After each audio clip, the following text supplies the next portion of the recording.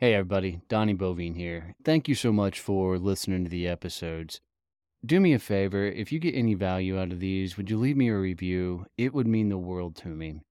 I'm on a massive mission to help as many people as I possibly can get to freedom through building a business. I gotta be honest, building a business is by far the toughest thing I've ever done in my life, and I promise you, my business has worked on me more than I've ever worked on it. I don't think there's a better tool in the world to meet the dude in the mirror than building your own company.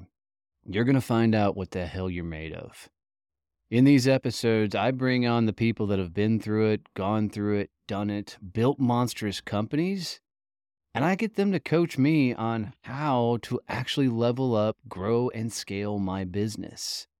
They're hitting me with some hard questions. They're bringing some amazing advice. And I'm telling you, I take notes from every one of these episodes from these people that have actually lived it. They've gone through it and have turned their businesses into amazing empires. So I hope you find a ton of value in this, and I hope that this becomes something you come back to and listen to often. Like everything that's known for growth marketing as those tactics may go obsolete in just a couple of years' time, because like it may, let's say there's now, chat GPT, AI stuff, there is now TikTok, like which you've never heard before.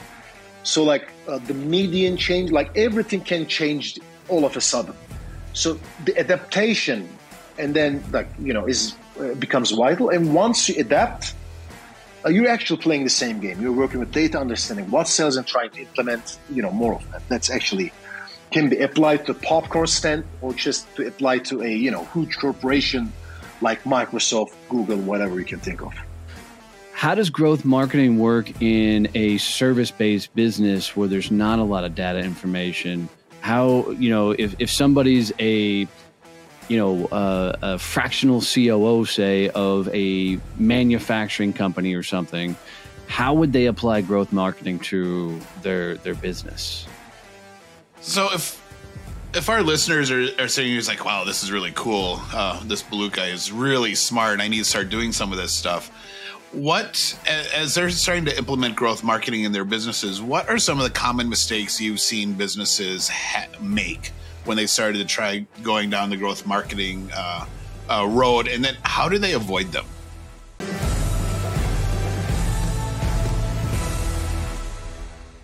All right, I am super excited about this show because we're going to dive into a really cool topic, and we're going to talk all about marketing and specifically growth marketing and what it is and how we can utilize it to grow our businesses and why it's a term that we actually need to know. And Donnie and I neither had actually heard of it before we started prepping for the show. So we brought on a guest who is an expert in this and is going to totally be able to teach us and help us integrate this into our business.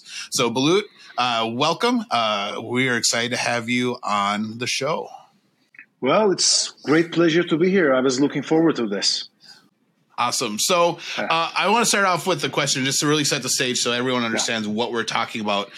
What is growth marketing and how is it different from what people normally think about when they hear the term marketing? Yeah. Well, I think that's the question that I get when I tell someone what I do.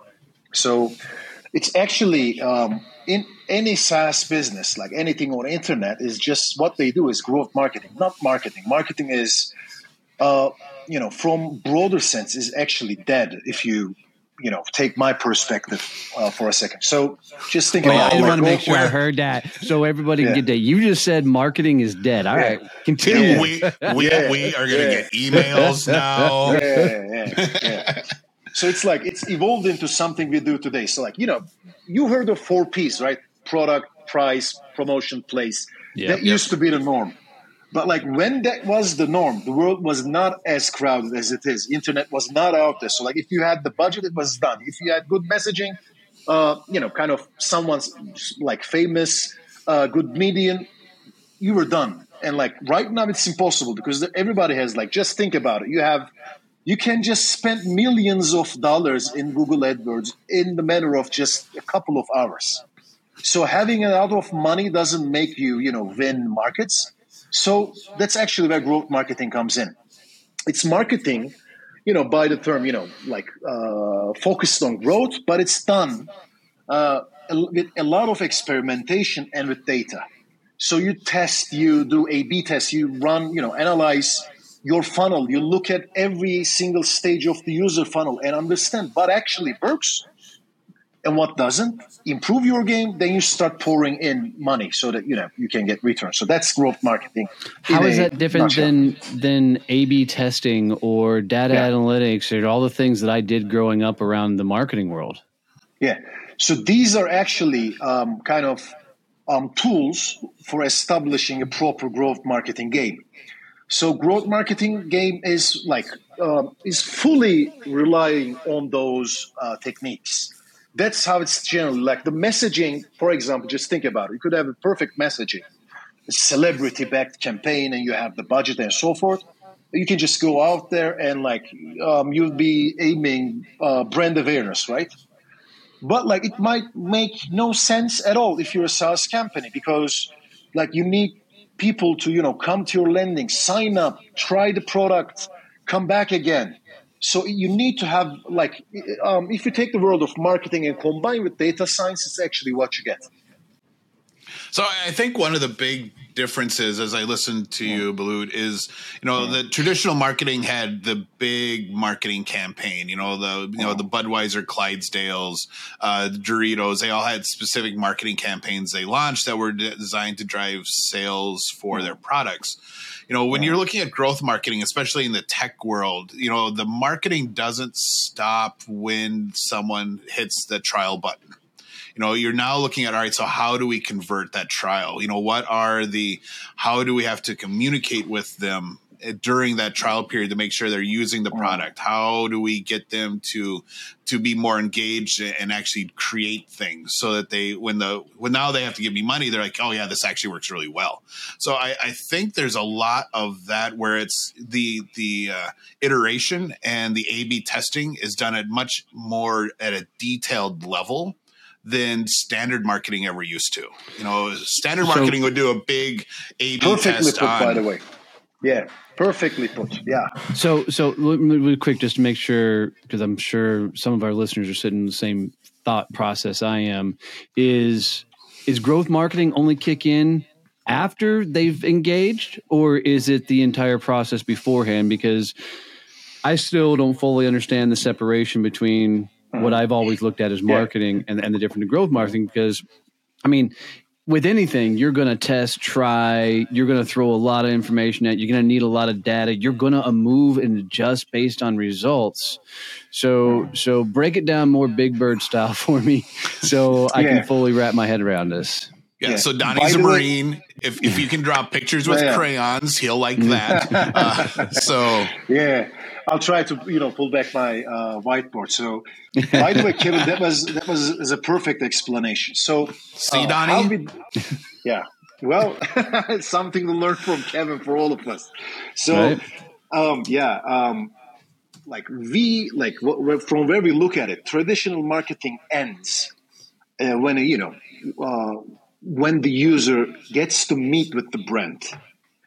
That's from where we look at it. But from growth marketing, there is a lot. It's mainly, it's much more plausible when it's done in a SaaS world and tech world.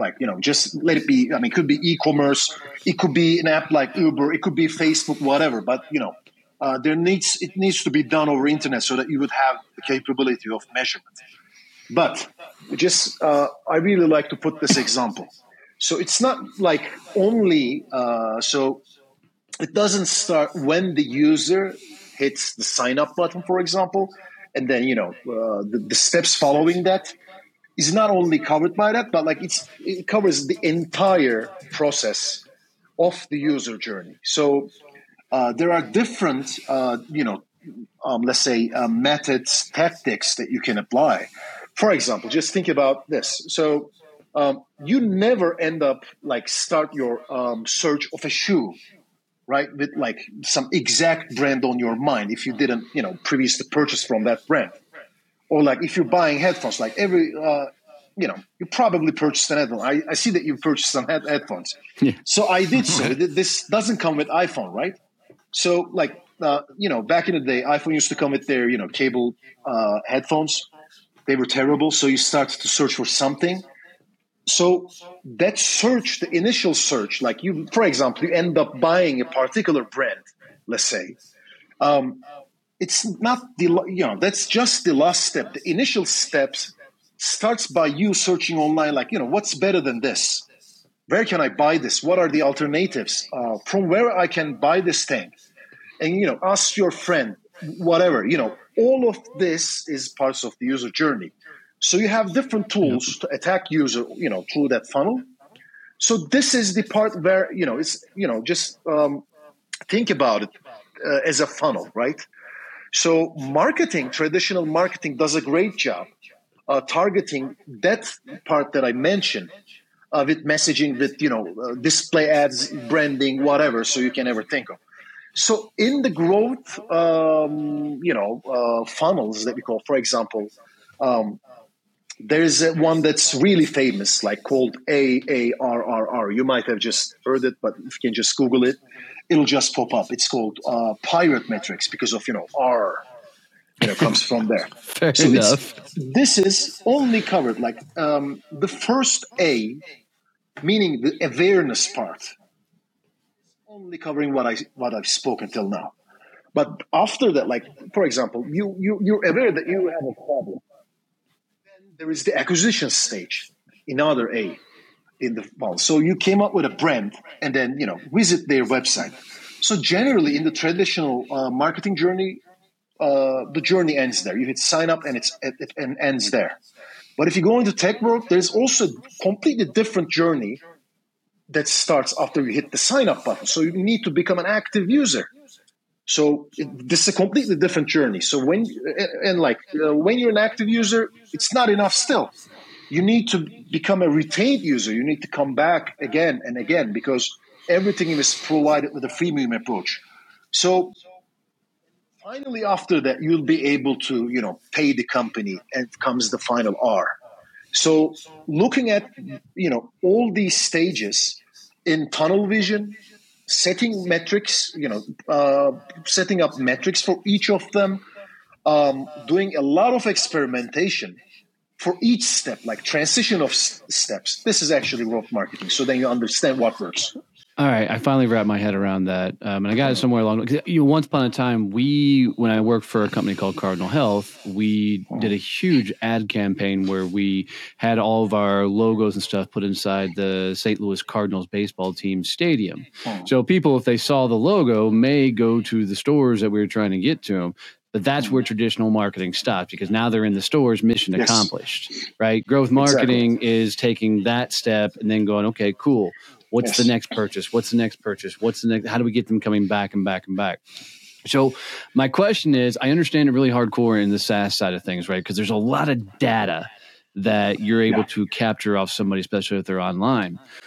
How does growth marketing work in a service-based business where there's not a lot of data information? How, if somebody's a fractional COO, say, of a manufacturing company or something, how would they apply growth marketing to their business?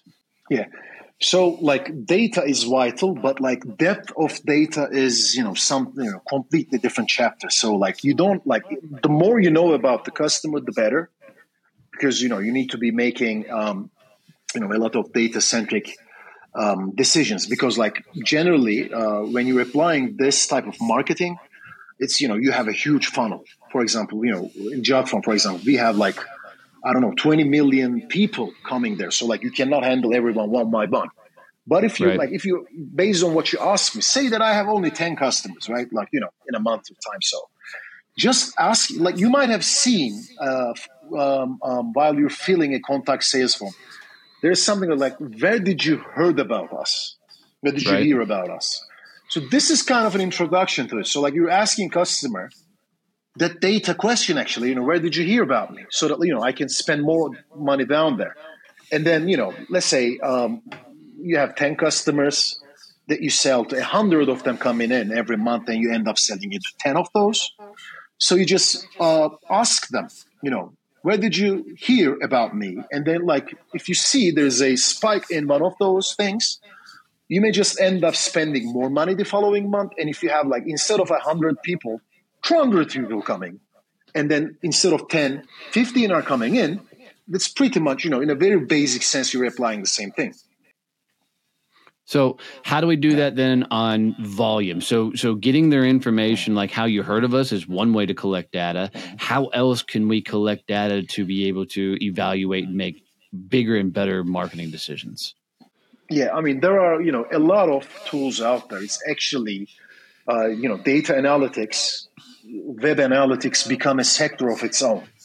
So, for example, like my initial recommendation, like you need to have some third-party tools, in place, and much of them are, many of them are actually free of charge. So, like you can just, for example, Google Analytics is kind of a must. There are alternatives to it, like paid version, paid solutions like Hotjar, Full Story, which can give you some further data. But there has not been a single company in tech world. Not even tech world, like I can say somewhere with a website that doesn't have Google Analytics, so that it gives you, there are data privacy issues that they cannot give you much in-depth detail, but it can help you create very easy funnels that you can, if that's only on your website. And if that's, if you have a product in the back that's a web-based product, or just assume that you have a shopping cart that you sell, I don't know, like coffee online, right? Not a high-tech thing, but like you can still tune like tools like Google Analytics, or like Yandex has some free versions to different stages of your shopping cart, so that you can understand where does people drop, where does people come from, or like can make, more complex decisions, like, people coming from, let's say, ads that I put on Instagram drop, more in the second stage of my funnel than the guys coming from Facebook. Then try to understand why, Hey, Donnie Bovine here, CEO of Success Champions Networking, and I just wanted to jump in really quick and tell you about the network. Success Champion Networking isn't for the beginning networker. It's for the business people that understand that building a successful relationships is a two-way street requiring commitment from both parties involved. Stop wasting time networking with people that don't understand how to leverage their network to generate quality referrals for you. If you're ready to network with business people that are tired of doing all the heavy lifting and want to build real partnerships that generate high revenue referrals, visit one of our chapters today at successchampionnetworking.com, and I look forward to seeing you there. Yeah, I think, thinking about some of the coaches and consultant types that we work with, Donnie, that are setting up their membership, communities now, I think that is a big source of data for them, and as I'm thinking about ours with SCN Online, what is our growth marketing strategy once a new member accesses our online community? What are our steps of how are we integrating them? When we did the Facebook group, we did growth marketing. We had the onboarding sequence. So it was like, all right, go tell us about this. Now go click on this thing. And, and we were able to see who was active and who wasn't in the back end of that group. I think for, people, especially in the coach and consulting world, that want to do that type of membership area to grow their audience and get away from the big, Facebook Meta boogeyman, understanding how to, they are, but they're a business. They're out to make money. That's cool. No, nothing against that. But, they are the back ends of those membership tools that they're using are going to be a huge area where they can get some data and they'll be able to see, who's posting. These people haven't posted in SCN Online at all. We need to do something to get them active. These people are posting all the time. So they're, how do we engage them to do other things other than just post? So I think that's a way people can use growth marketing easily.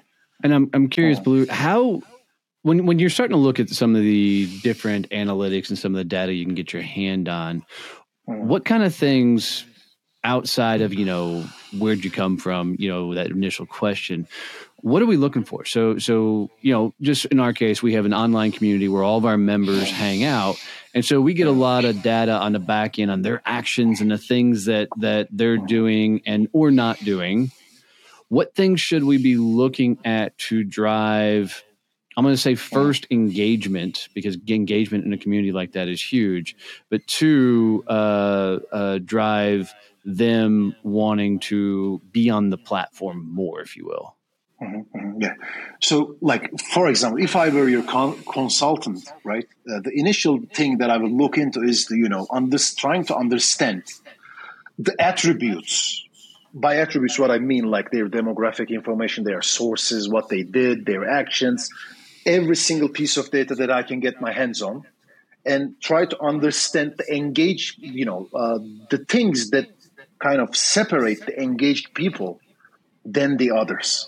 So there should definitely be something that makes them, just think about a spider graph. Like you should have seen it in in some PlayStation games. You see like that. Yeah. This guy runs faster. So just think about it to make it easier. So there should be something spiking on these people.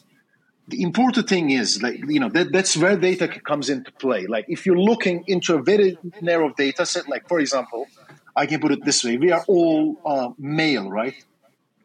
If you only have data, that's it. But if you have, like Caucasian male, it still doesn't give information.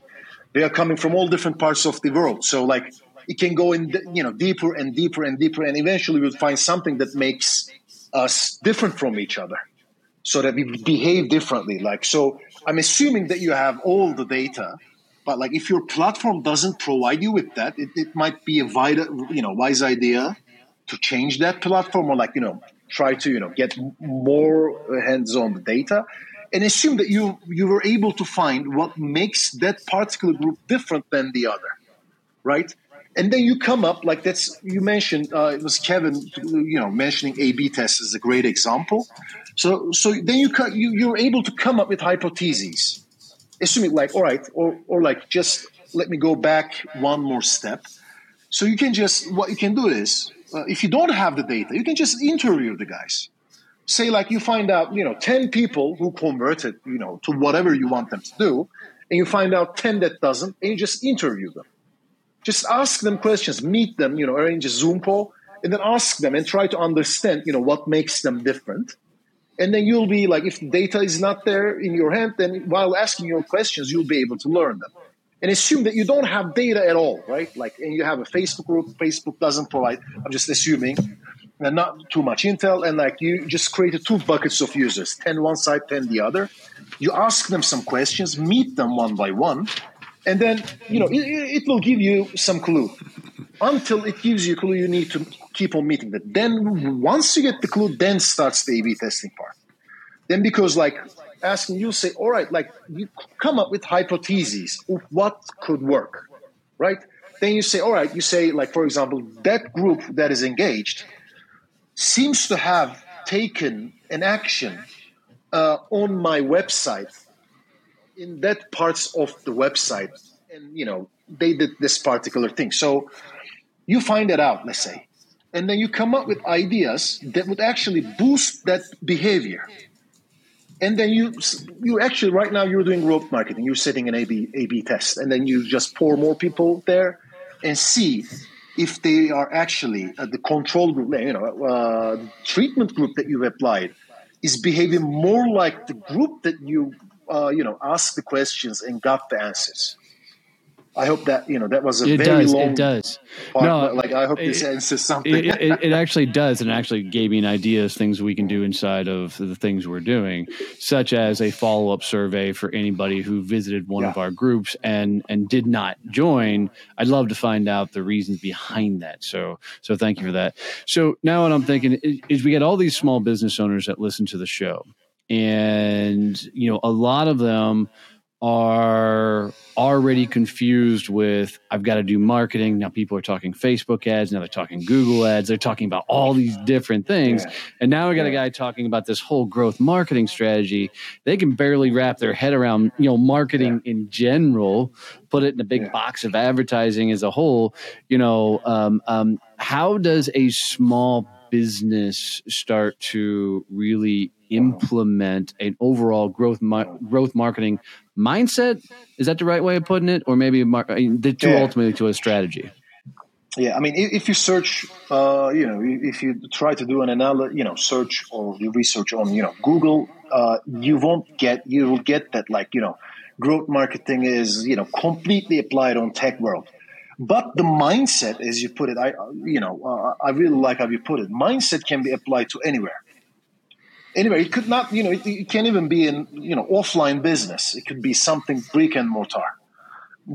I don't know, it could be just a food stand somewhere in a shopping mall.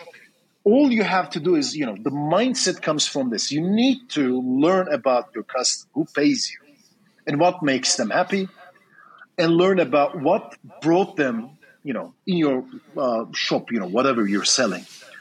This is very critical. Like, assume I'll try to give you a very off example. Assume that you're selling bagels in a shopping mall in somewhere in a corner, right? There's actually a particular type of people probably coming at you.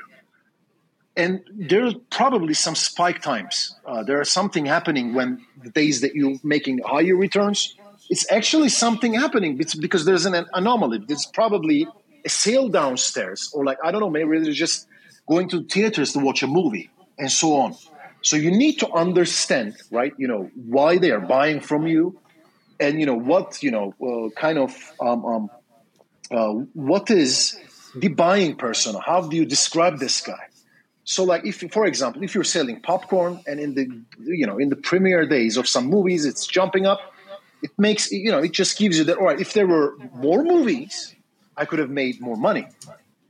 So as the popcorn guy, can you make more movies? No, but maybe you can go out there and make a campaign with those, movie theaters and try to offer some discount, or just put your ads within a mall, just next to the places where the the theater advertising is shown, but not to anywhere else. Or create your own damn screening night where you put up your own freaking projector and play movies, right? Yeah. What I'm trying to say is you need to understand your customer, and then learn the entire journey. Then it's experimenting can be done anywhere. Is it kind of like a cause and effect? I mean, just based off of that scenario, right? So because this is happening, it's causing this to happen. Is that really what you're getting at? Yes, but you need to understand it by changing some attributes. You cannot just say, all right, I mean, that's happening because of that, and then you need to test it. If the otherwise is working. Or just for example, if just think about the movie theater popcorn thing. I don't know, just if that's the reason that's making it rise, just try to do a discount on a day, or try to run a campaign with a movie theater, or just try to target people who are interested in movies on Facebook about your popcorn stand. That's kind of an off example, but it can give you some clue. Popcorn stand, right? I'm glad you asked that, Donnie, because actually I had a really similar question going through my head. One of the classes I was really good at, one of the few math classes I was really good at in college, was statistics. And there's this whole concept of correlation and causation. And you can have stats that correlate, this goes up, and so then this one goes up too, but doesn't mean there's actual causation. That's not the cause of it. So how should business owners, as they're starting to collect all this data and they're starting to see, if this happens, we're going to get more clients. How do they actually prove the causation piece? And that it's not just a correlated thing? Because people in the Main Street, in the world in general right now, are throwing out all kinds of stats and saying this is that causing this and all that stuff. I'm like, I don't think they understand the difference in the words. So how does a business make sure they don't get stuck knowing that something's, seeing two stats and making correlation and just assuming that that's a cause effect relationship. Yeah, actually, you give it I had an MBA, so my final thesis was on forecasting iron and iron prices. So that's kind of an area that I delved into. And that's, you will never in any business, even if you're Google or Microsoft, whatever, you will never have such granular understanding of what works because it's impossible. But there is a perfect solution to it. Businesses need to be pragmatic. You don't have to be, as a statistician's mindset, you're not in a, science, you're not doing science stuff, but you need to be pragmatic. The easiest thing is, again, the A/B test. Like you say, all right, this makes, for example, turning the button here, color to it into green, makes my click rates increase. That's a pretty simple example. What you have to do is just show randomly is the keyword here. Randomly show one guy the green button, the other guy the blue button. And then if the green works better, you're acting pragmatic. Just turn it green. It means that you actually find out, what works, but you don't care about actually. I don't know if that answers your question, but why seeing green makes people buy is not your, you don't care about it. It's probably there's something in the behind, but in businesses, you need to be pragmatic. Just, if that works, it works. Yeah, and I think there's certain things that I don't need to know why something happens. Why does blue make people click the button more over red or any of that type of stuff? But I think being able to say, well, this is actually the cause. That the blue was actually the reason they clicked more, as opposed to that it just happened to be a coincidence that, the blue buttons got more click. Maybe it was the wording on the button was actually the cause that got them to click through more. And people thinking, oh, now all our buttons have to be blue. Well, no, you actually need to change all the wording on the button to that, because that's what got them to click. Yeah. By the way, if you're doing this on the tech realm or in a SaaS world, it's really easy to measure that because, by the way, you don't change everything at once. You need to change you only can change the color, then understand, then change the CTA, and it moves on like this. And there's the term that goes statistically significant. When you divide, that you can just tech people listening to this would understand that. But when you separate audiences randomly, and if a ratio jumps up with a certain amount, there are even free tools. If you just type Google, if my test is statistically significant, there'll be some free tools that gives you direct answers. You just type in the number of people were subject to the test, the number of people clicked. You just type in, it says, yeah, that's significant. And then you can just take it. You don't need to be a statistician, maths guy to do it. I have just a crazy thought that ran through my head. So if I have a social media profile, I'm out on LinkedIn, is it a matter of simply putting up a green banner as my header picture on my profile for a week and see how many people view my profile, and then the next week do a blue banner, if you will? Is that enough to gather information, or how would I look at this, grow my social media presence? Yeah, normally, if you wanted to work, if that was your website, I would have recommended you to, test this by, in the same time, because, you may, something might have changed between those different time frames. But in LinkedIn, you don't have that control, so you cannot show at the same time one guy the blue, the other guy the green. But again, just based on the growth mindset that I tried to explain, you can just test it, but just be careful about this. For example, you have, 1,000 views of your profile a week, right? I'm just assuming it. Right. You need to understand, how many people. Also, you have, how many people click connect button somehow, based on the number of connections you got in LinkedIn. So you actually have there a conversion rate. Just thinking about it like this: 1,000 people will use your account. and then 10 clicks to, connect you. So it's like 0.1% conversion rate.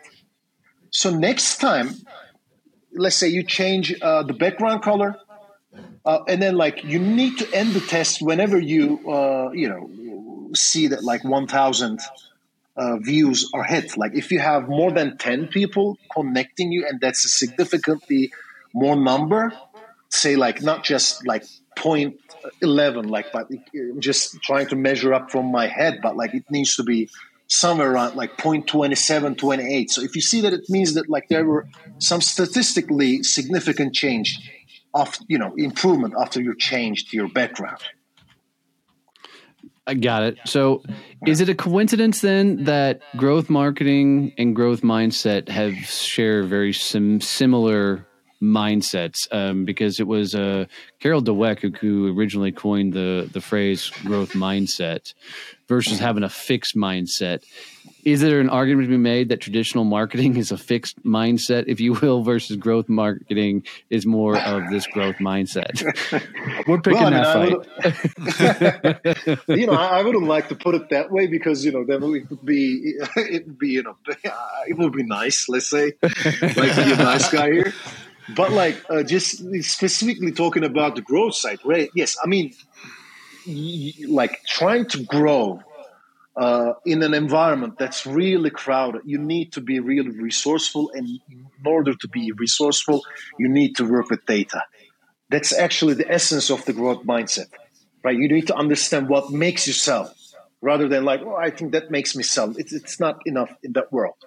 So this applied to growth marketing is actually, it's pretty much the same thing. But like today, it just kind of become, rather than a mindset, just become a tactical thing, because there have been 20 years of like, by the introduction of internet in like the early 2000s, people were trying a lot of things. So it's just become a tactical thing. But in the same time, I'm trying to say that like everything that's known for growth marketing as those tactics may go obsolete in just a couple of years' time, because like it may, let's say there's now, chat GPT, AI stuff, there's now TikTok, like, which you've never heard before. So like the median change, like everything can change all of a sudden. So the adaptation and then like, becomes vital. And once you adapt, you're actually playing the same game. You're working with data, understanding what sells and trying to implement, more of that. That's actually can be applied to a popcorn stand or just to apply to a, huge corporation like Microsoft, Google, whatever you can think of. Yeah, that's we're doing a lot of studying right now on our business development activities and putting a lot of metrics to things that we can control. So we're doing this LinkedIn reach out strategy right now to where we actually have the numbers behind, how many reach outs lead to a connection, leads to somebody visiting a chapter and the likes, and controlling that and being able to see the results based off of activities. Now, there's too many variables in there to really say why it's working, why it's not working, but at least gives us an indication of what can be done. What other crazy out of the box ideas can people use to look for different avenues to apply growth marketing to their business? We're doing it from a business development, side of things, leading to a sales call.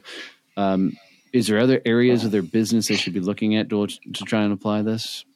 Yeah. So, by the way, we are applying we have a freemium site, for example, and then we have the enterprise side where you need to offer phone calls. So games are completely different than each other. Like one side you play with SEO, but then you need to pour in people in huge numbers so that you can have people converting by themselves.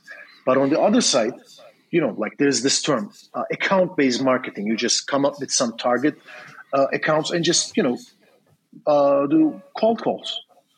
And like you call 100 of them, one gets back on the phone, but like that deal is a couple of $100,000s of dollars, and like you get returns. So it depends on what you're trying to sell.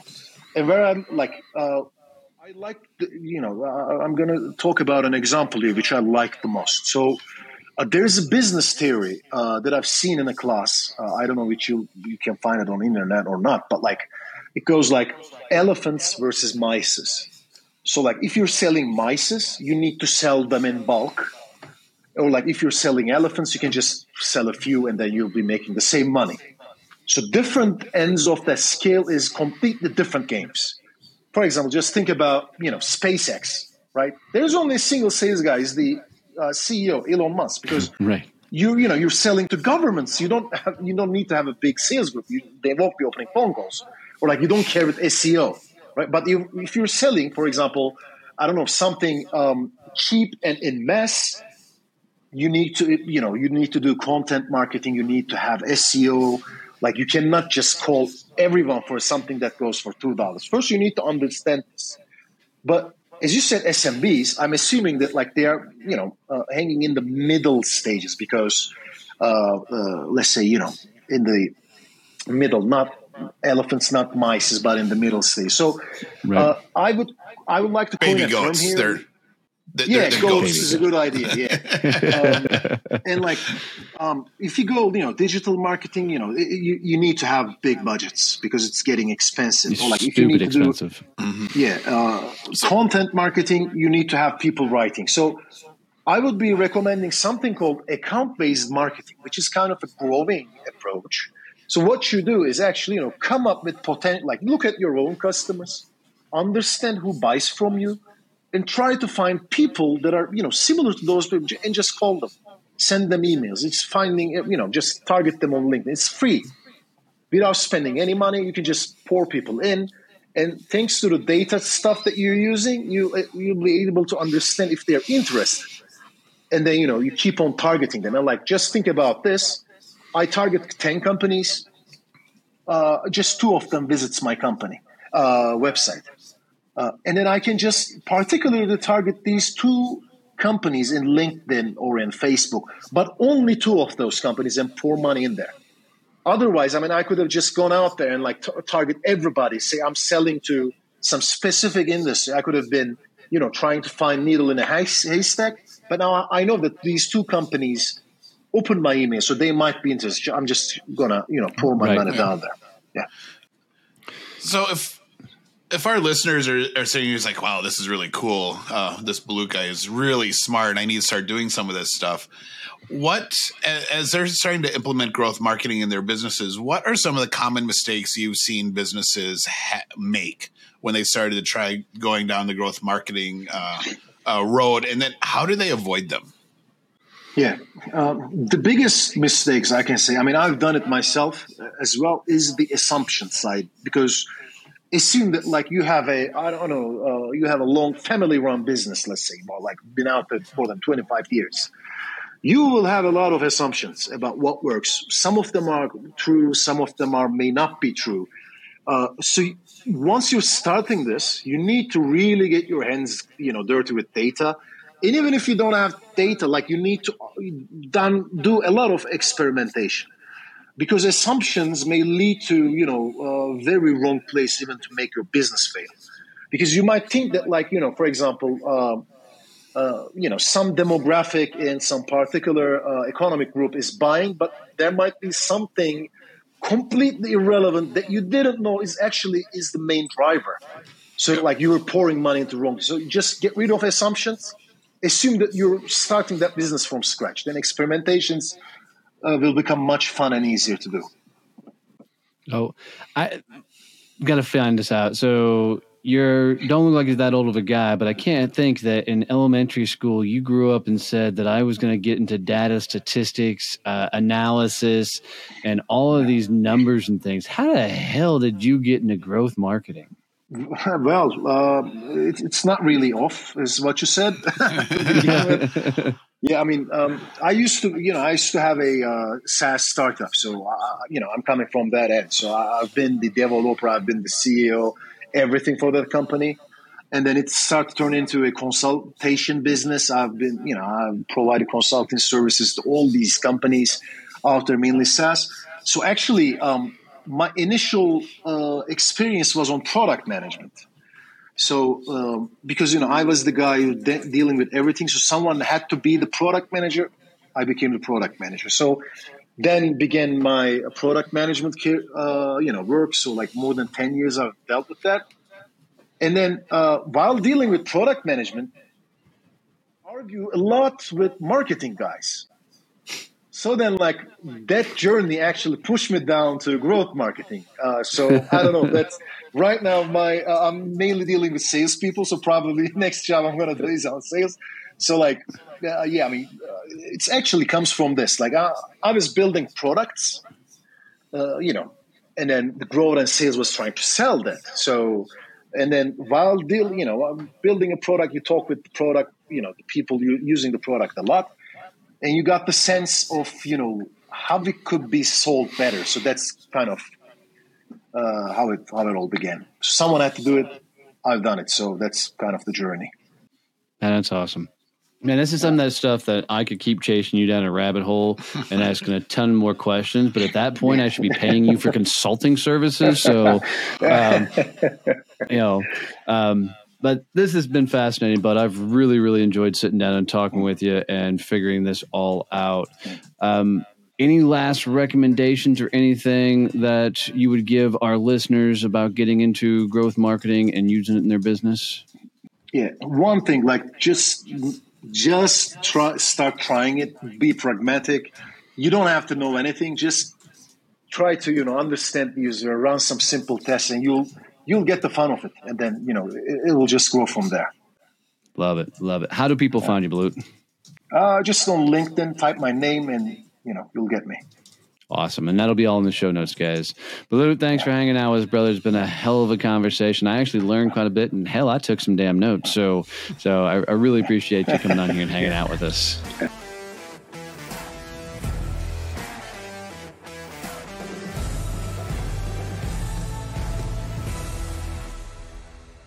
When I created Success Champions, it was on the idea that most people make themselves an island as they're growing their business. Yeah, they just don't want people to know how bad things are, because if anybody knew how bad things are, nobody would do business with you. So, like me, they don't often reach out for advice. They don't get support. They just try and put their head down and grind through it. And let's be honest, man, that lifestyle sucks. And when you're constantly trying to find yourself to push through it and figure it out on your own, it often leads to misery. We created Success Champions so you don't make yourself an island, so you don't build your business alone. There are a ton of people that are going through it on the same journey that are looking for the same advice you are. Maybe they've been through it and are looking to help. So come hang out with Success Champions. Go to successchampionnetworking.com, go visit one of our peer groups, and let's help you actually get to business freedom. Don't build your business alone. Come hang with us as Success Champions.